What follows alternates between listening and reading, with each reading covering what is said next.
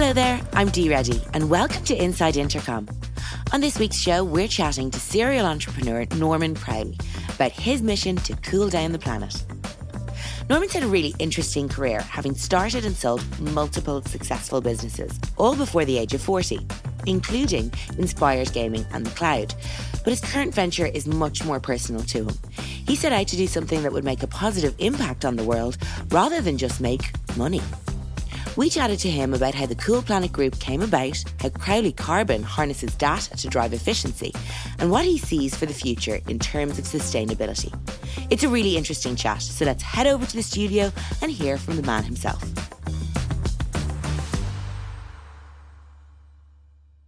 Hi Norman, so you are very welcome along to Inside Intercom today.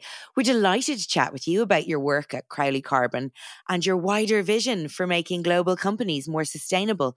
But before we kick off and get into all that, I'd love if you could share a little bit of your background with our audience, because it's been quite the journey from training as a welder at 15 to becoming a serial entrepreneur.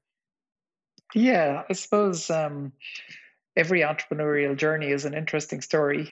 I grew up in West Cork in the south of Ireland in the 70s, and money wasn't that freely available. We were fairly poor, and so I started to develop a hankering for making money at an early age. And then when I was about 12, my dad taught me how to weld, and then once you had a skill, then you could make money from that skill.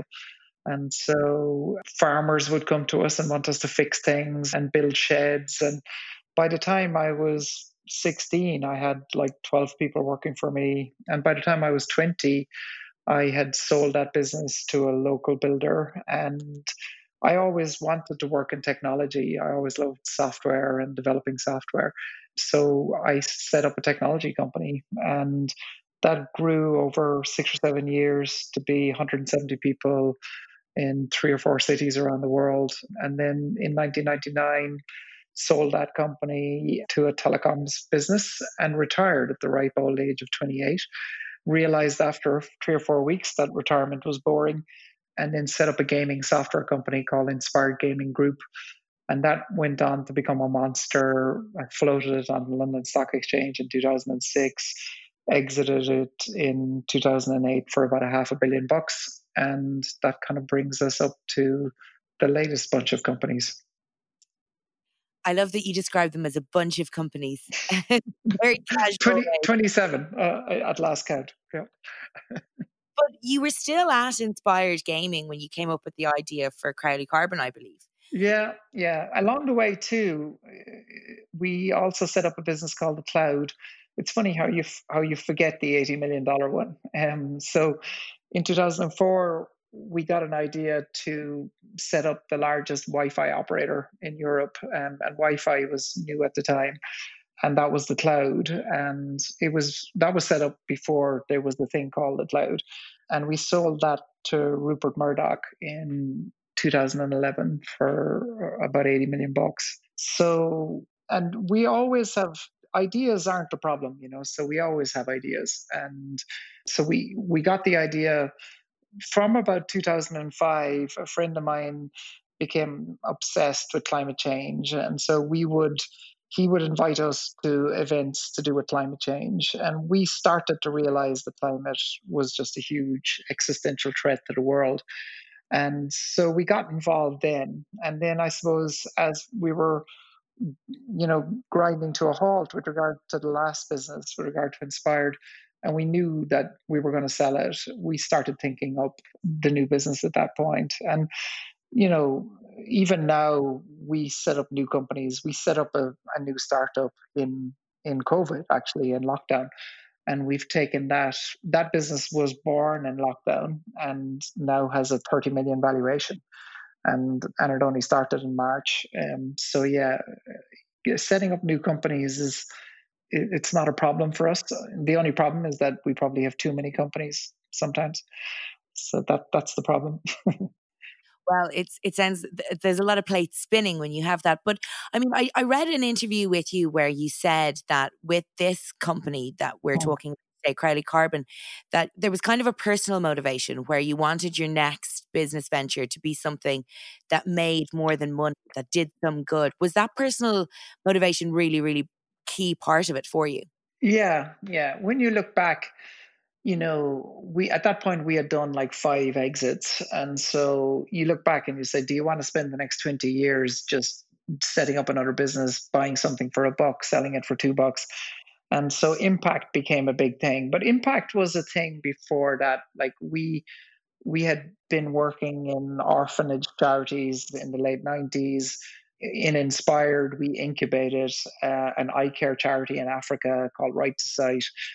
So each one has had some form of meaning, and that's really important to us and a big motivator.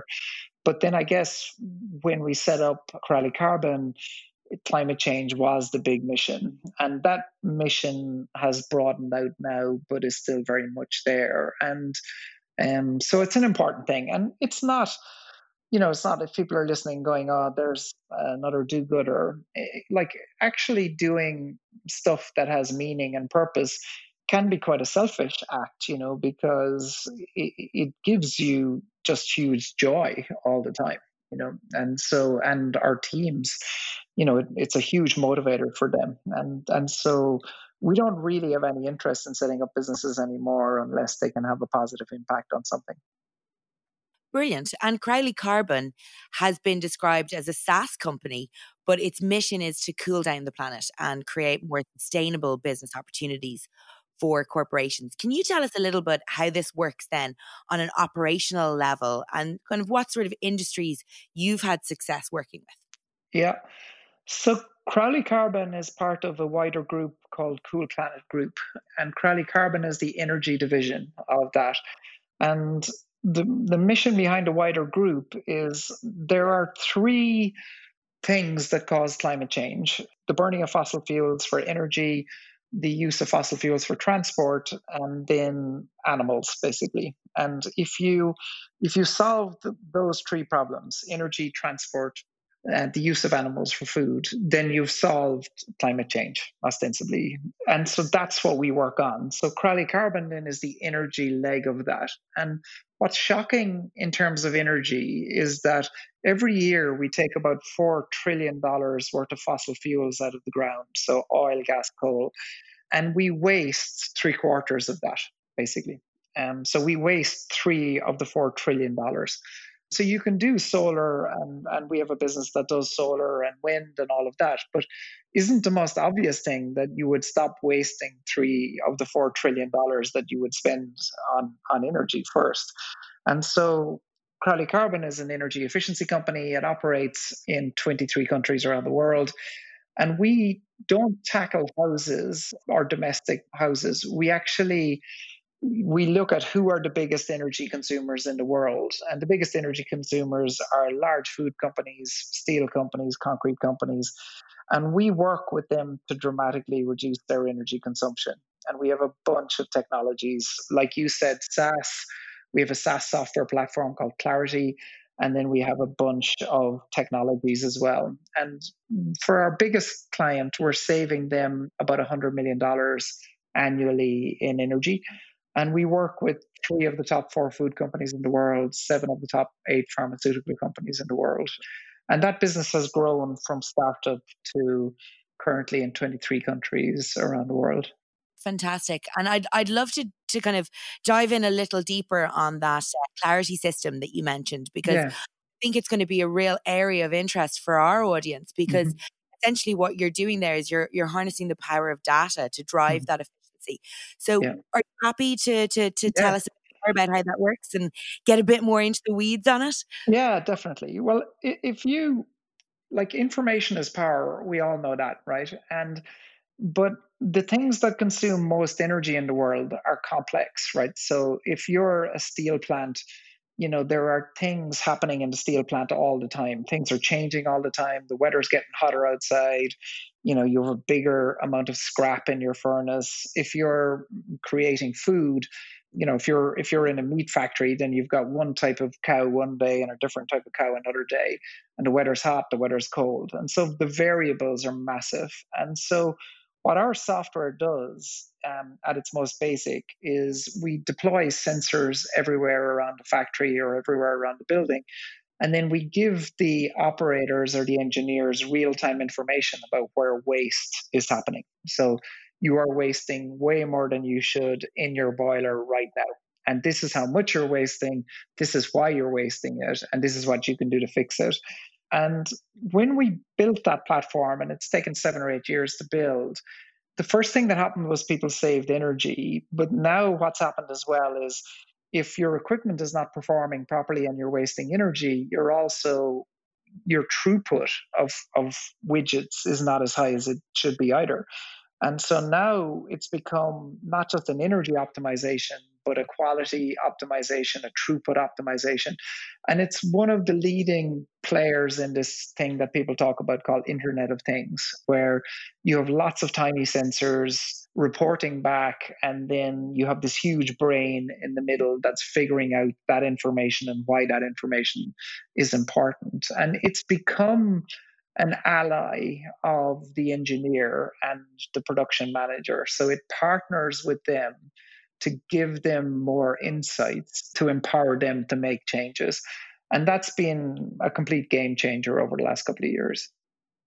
And to speak to those customers, actually, I mean, your website boasts some serious logos. You've got General Electric, Johnson and Johnson, Intel, and that's just to name but a few.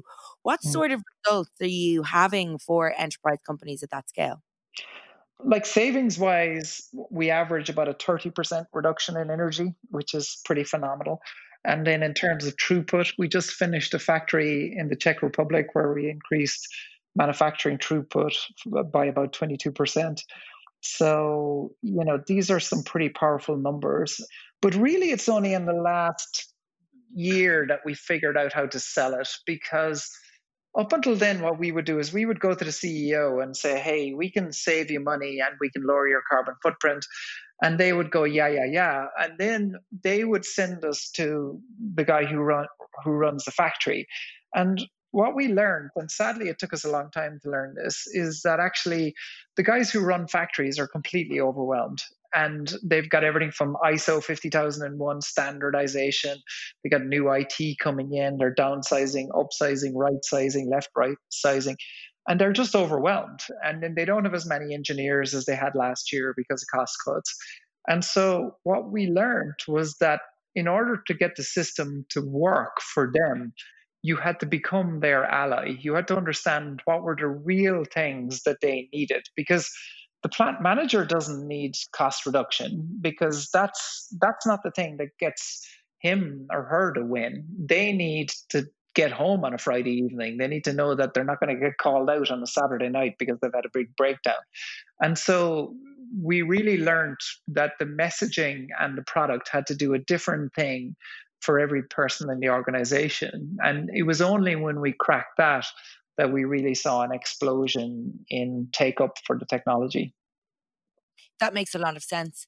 Dick, I just wanted to pick your brain on one aspect of kind of working with these bigger companies. I mean, you've said before, Norman, that, a failure in sustainability hasn't been a failure of government, that it's actually been a failure of invention or innovation. Very much so. Yeah. Do you believe that with the right technology, that private enterprise can actually be a change for the better? And almost crucially, will they? Well, our view is that 90% of the work of solving climate change will be done by technology economics. And also, and this is the controversial view we have, we believe that climate change will be largely solved by 2030. Wow. Without the help of government. There's probably 10% where government can help. They can speed up the process. They're not, by the way, but they could, right? And also then, there are just aspects that them and only them can solve. But that's not 90% of the problem. And the reason for that is, and people listening to this will disagree, right? And if people are patient, they can listen to my thesis, right? The three main problems, 85-90% of all global warming, is caused not by plastic bags, which is what some people believe, but actually by energy, transport, food, right? Meat's a big problem.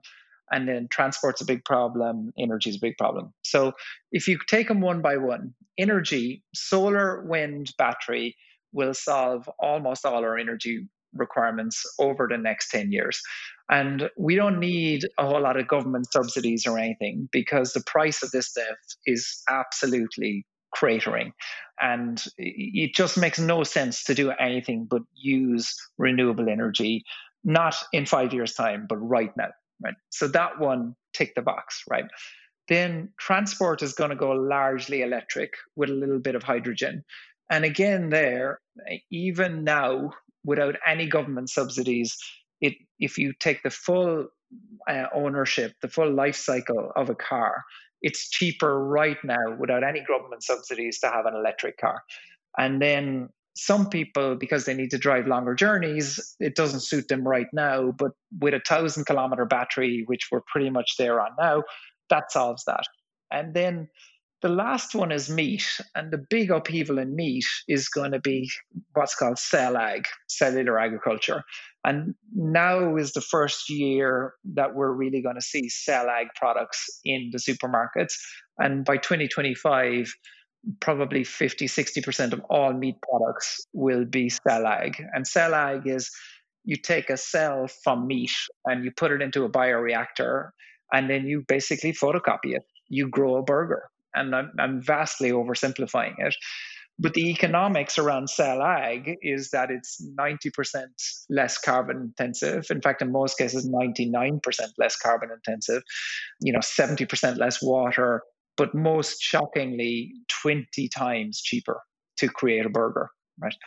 And there is a wall of money being pumped into cell ag. Like, it's gone from 100 million of investment in 2018 to nearly 7 billion in investment this year in cellular agriculture.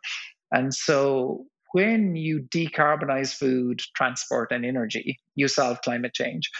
And people say to us then, hey, I don't want to have a burger that's grown in a lab. And that's the same way that people talk about any change that's happening in the world. They fear it, and therefore they don't accept it. But actually, if you're perfectly happy with a burger, and then I photocopied that burger at a cellular level and it was identical, then why do you have a problem with it? And secondly, you won't even know. It's a bit like genetically modified seeds. You won't know where that burger came from. And so you won't get a say now as to whether it's a cell ag burger or not. And so that view, our view on the decarbonization of the world, is supported by economics, not supported by emotions and feelings, right? It's like, this is happening. You don't get a say, right? Because if something is cheaper, you're just going to use it. So that's our riff.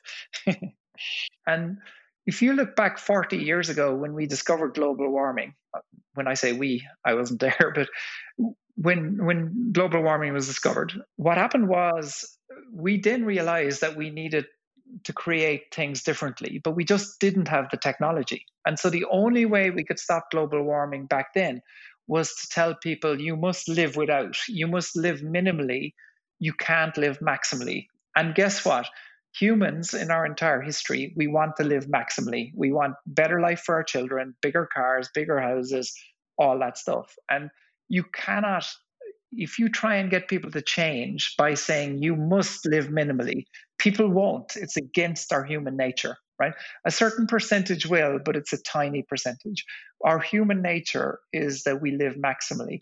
And so if we, instead of doing what we've been doing for 40 years, if we turn around and say, you can have a beautiful car, anybody can have it, even the poorest of the poor, it can drive itself. You can have meat even in the poorest parts of the world. Then you will solve climate change, because you are giving people what they want, not what you think they should want. That makes a lot of sense. And then actually, just to kind of stay on the individual point that you were making there, like, one thing that I've certainly observed over the last 12 months, as people globally have been dealing with COVID, is that individuals now who 2 years ago would have avoided using single-use plastics like a bottle of water, and they're now almost daily using perhaps surgical gloves or masks Mm. and all things regularly. Do you think with everything that's happened in the last 12 months, there is a danger as a as a society that we've kind of taken our eye off the ball in terms of sustainability because of that more immediate danger? No, if you asked me in March last year, I would have said yes, Okay. but actually the data shows us that there's never been as much money available for investing in green technologies, and people are more eager than ever to do it. And so, like certain aspects of the media have focused on things like the amount of plastic waste in PPE around COVID, but like the amount of increased plastic usage during COVID is nominal as regards the world, and climate change. It's an interesting story when you see a whole lump of plastic outside a hospital. It's upsetting, but actually, in the grand scheme of global warming, it's a non-event. And like plastics is one of those things that people get annoyed about, and they should. But the whole reusable plastic bottle thing is a great example of wrong thinking, right? So I got a beautiful present last year of a lovely reusable water bottle. It was my favorite. And I left it in a public toilet in a hotel like a couple of days later. And I really missed it. But it's typical of the example, right? That's a failure of imagination. The way to do a water bottle is to get plastic that dissolves in water, right? So it's biological plastic. And then you drink your bottle of water and then you fire it into the river. And 35 seconds later, it's dissolved back into biology.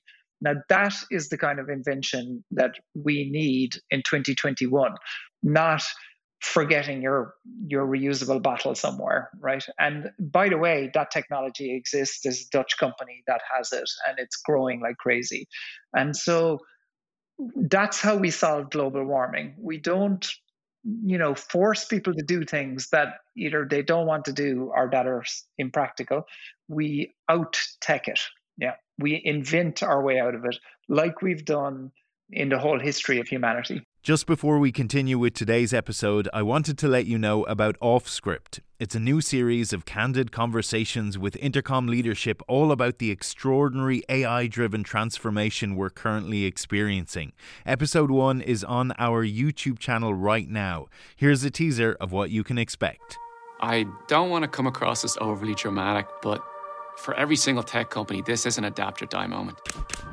It's inevitable that all businesses are going to go AI first. It's just a matter of time. In this post-AI world, new companies will rise, old companies will fall. Of course, some of these new companies will flame out. Some old companies will pivot successfully too. I don't think any of us could see a world where this wasn't going to be one of the biggest changes in the customer service landscape ever. The world we care about is customer service, and it's so patently obvious that the old way will be quickly obsolete. We're racing hard to build a future which will result in better experiences and results for customers and businesses too. It's not just a product change, it's a mindset change. Let's make space to talk about all of this. We have so much we want to share. We want to explore these ideas in the open. We want to provoke new ones in you. We want to learn from your reaction.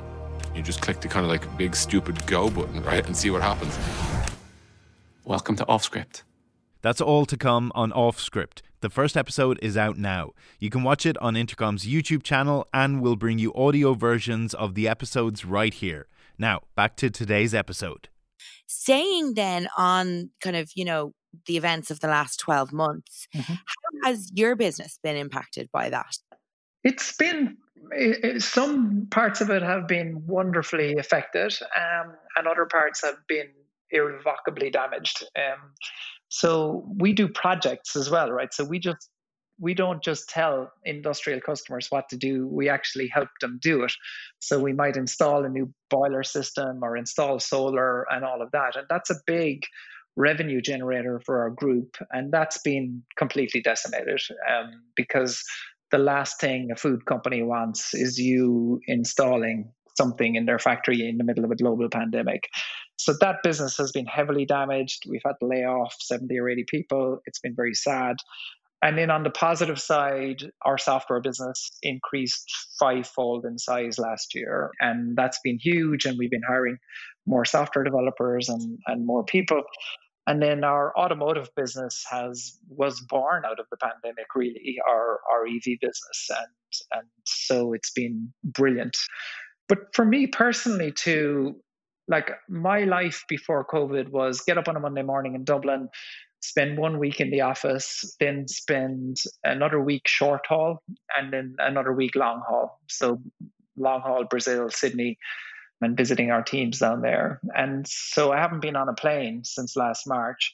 And that's completely changed my life, actually. I've been on a plane for nearly 30 years, and that's been fantastic. And it allows you to think much deeper about everything and think a lot more strategically and all of that.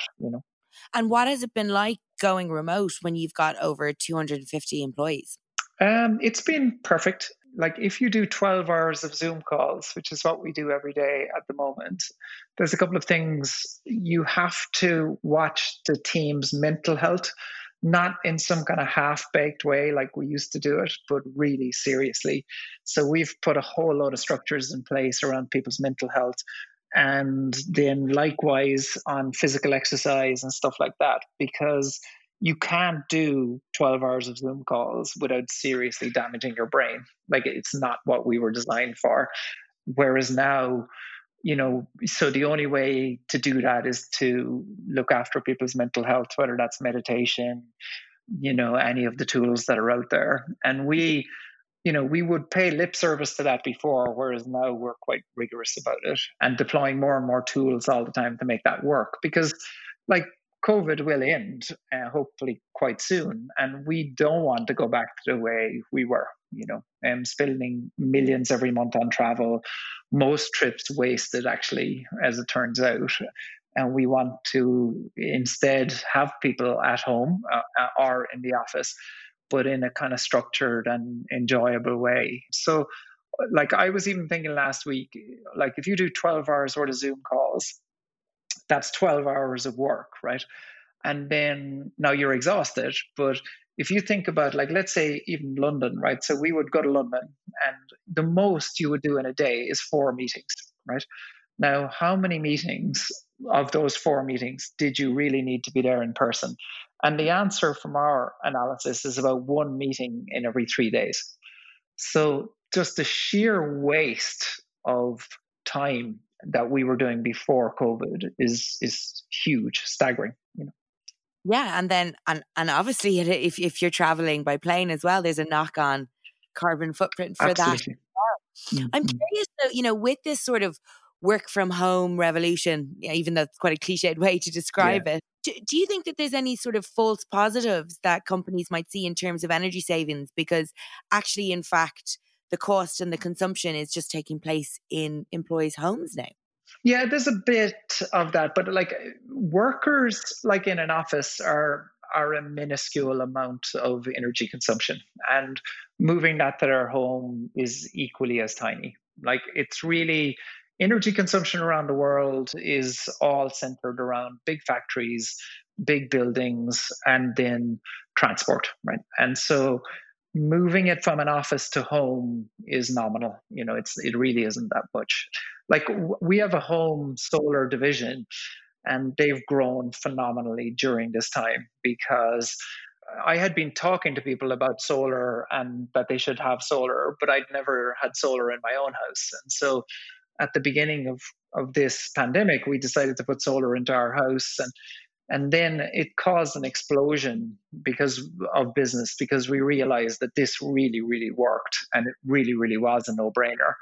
And so more and more you'll see people going not off grid, but certainly more and more people will put solar into their house as the prices drop. Like for us here, taking our house off grid was a 25% return on our money. So the money it cost us to do it, it was the equivalent of getting a 25% return in the bank. And that was without any government subsidies. So that proves the point about we don't need governments here. We just need to get on with it. Yeah, because I was going to ask you what sort of solutions, to the work from home kind of on-site mix that we might see in the future for tech companies would you recommend? And obviously, like that straight away, that's one that I think would appeal to a lot of people. Definitely. And we're working on an offering, actually. It's going to take us another while to put together. We'll have it together in the next 6 months, which is an offering for companies, which is a combination of an EV car, solar, and a better working environment at home. And we've already had an interest from one company that has 800 staff, and they want to do it, and that's a combination of the technology, leveraging tax breaks, leveraging productivity breaks, all of that in one bundle, basically. But I think for people themselves, the thing we're learning ourselves is that over time, you need to create your own space. And for some people, if you have 2 kids and you're living in a 2-bed apartment, it's very difficult to create space. And so for that type of person, they need some kind of local shared space, not something in the city, but something that's local to them. And so we're developing something in the village near our office as a tester to be able to do a shared working space. And then for people who are lucky enough to have a bit more space, we've noticed that, just perfecting that space and helping our teams to perfect that space is fantastic for them. And it's the kind of thing a year ago we would have thought was madness, like, having the right lighting, having a candle burning. Like, as I talk to you, and I'm not a candles person, there is a candle on my desk burning, right? And if you had told me that a year ago, I would have said you were on drugs. And so there are all these things, that we're learning make a difference. What other, long-term impacts in terms of sustainability now do you think, might come out of this last year? I think business travel is permanently gone. But bear in mind, business travel is probably 0.5% of global warming, if even, probably less than that. I think, the question you asked earlier about, like, are we panicking about COVID and turning our back on global warming? I deeply believe, and the data is supporting this, that this has woken us up to our humanity, what's important, all of that kind of thing. And I think that will be the longer effect. And despite the pandemic, global warming, green initiatives have become a higher priority for politicians. Before I do let you go, though, Norman, I would love to hear a little bit about Electrify. I know you alluded to it earlier in our chat. Mm-hmm. It's such an interesting thing that you do, and I think our audience would certainly love to hear about it. Can you share, firstly, what the company do, and then maybe what your most interesting commission has been to date? Well, so what we do is we electrify specialist vehicles. That's the elevator pitch. And so what does that mean? I mean, there are millions of vehicles in the world, from beautiful classic cars to mining support vehicles, that it's too expensive to buy a new electric one. So what we do is we convert them to electric. And then the sexy end of that business is that we take some of the most beautiful cars in the world. We work with some of the most famous car designers in the world to convert those to high performance electric. And then I guess the most interesting bit of that is that inevitably, when you create something that beautiful, you end up with a lot of celebrities looking for them. And so ones we can talk about, we did Ellie Goulding's wedding car, which was a VW van. We did Dev Patel's Fiat 500. And we have a bunch of other celebrities that we've done very beautiful cars for that we're not allowed to talk about. Yeah. I like that Dev Patel went with the Fiat 500. I always thought we'd have a lot in common. I mean, it's essentially any vehicle that you can do. Completely, yeah. And at the moment in the workshops here, there's like a 64 Corvette Stingray, there's a Ferrari 308, which Magnum PI used to drive in the famous TV show. So there's quite a lot of glamour. But then there's also 2 Toyota Land Cruisers that are going to go down a mine over the next couple of weeks. So it's a mixture of everything. And that business, we started that because we felt that while there were going to be lots of new electric vehicles, there were millions of others that needed to be converted. So there was a climate change requirement. But also, I've always loved cars. And I can't, because of climate change, I don't want to be driving a big muscle car from the States. I want to drive something that has the lowest carbon footprint possible. And also with cars, as Peter Brock, the famous designer, said in one of our videos, he said, modern cars are just like bars of soap driving down the road. And so isn't it much better to drive something kind of truly unique and beautiful, And you're reusing something that existed before rather than building something new. Absolutely. And when I was saying earlier about messaging around climate change, the things we've tried over the years, making people feel guilty, telling them they have to live minimally, none of that stuff works. And Electrify is a great example of the opposite. You can have your cake and eat it. Yeah. Well, it sounds like it's offering people the opportunity to live maximally, but with minimum effect. Absolutely. Yeah. And get rid of the guilt. Guilt doesn't work. Guilt has never been a motivator for anybody. And what we've done with our younger generation is terrible. We've basically, all they want to do is travel around the world and have a bit of crack. And we say, no, you can't do this, you can't do that, you can't do the other, right? And it doesn't work, right? That's not what people want. No, it's not. And it doesn't afford a younger generation the opportunities that other generations had. Absolutely. As well. Yeah. It's just not fair, as you say. Well, listen, Norman, it has been an absolute pleasure chatting to you today. Where can our listeners go to keep up with you and your work? We've over the last 6 months, we've become really good at social media. So if they go to coolplanetgroup.ie, that's our website, or if they type in Ava, which is the name of our high-end car brand, and they can find us on social media pretty much anywhere. Google 5 minutes, you'll find us. Yeah. and we'll do the groundwork by linking out to everything in our show notes. Thank you. And thank you so much, Norman. No problem at all. We hope you enjoyed our chat with Norman. If you did, we'd love you to give us a review. It helps like-minded people like you find their way to our content. We'll be back next week with another great episode for you.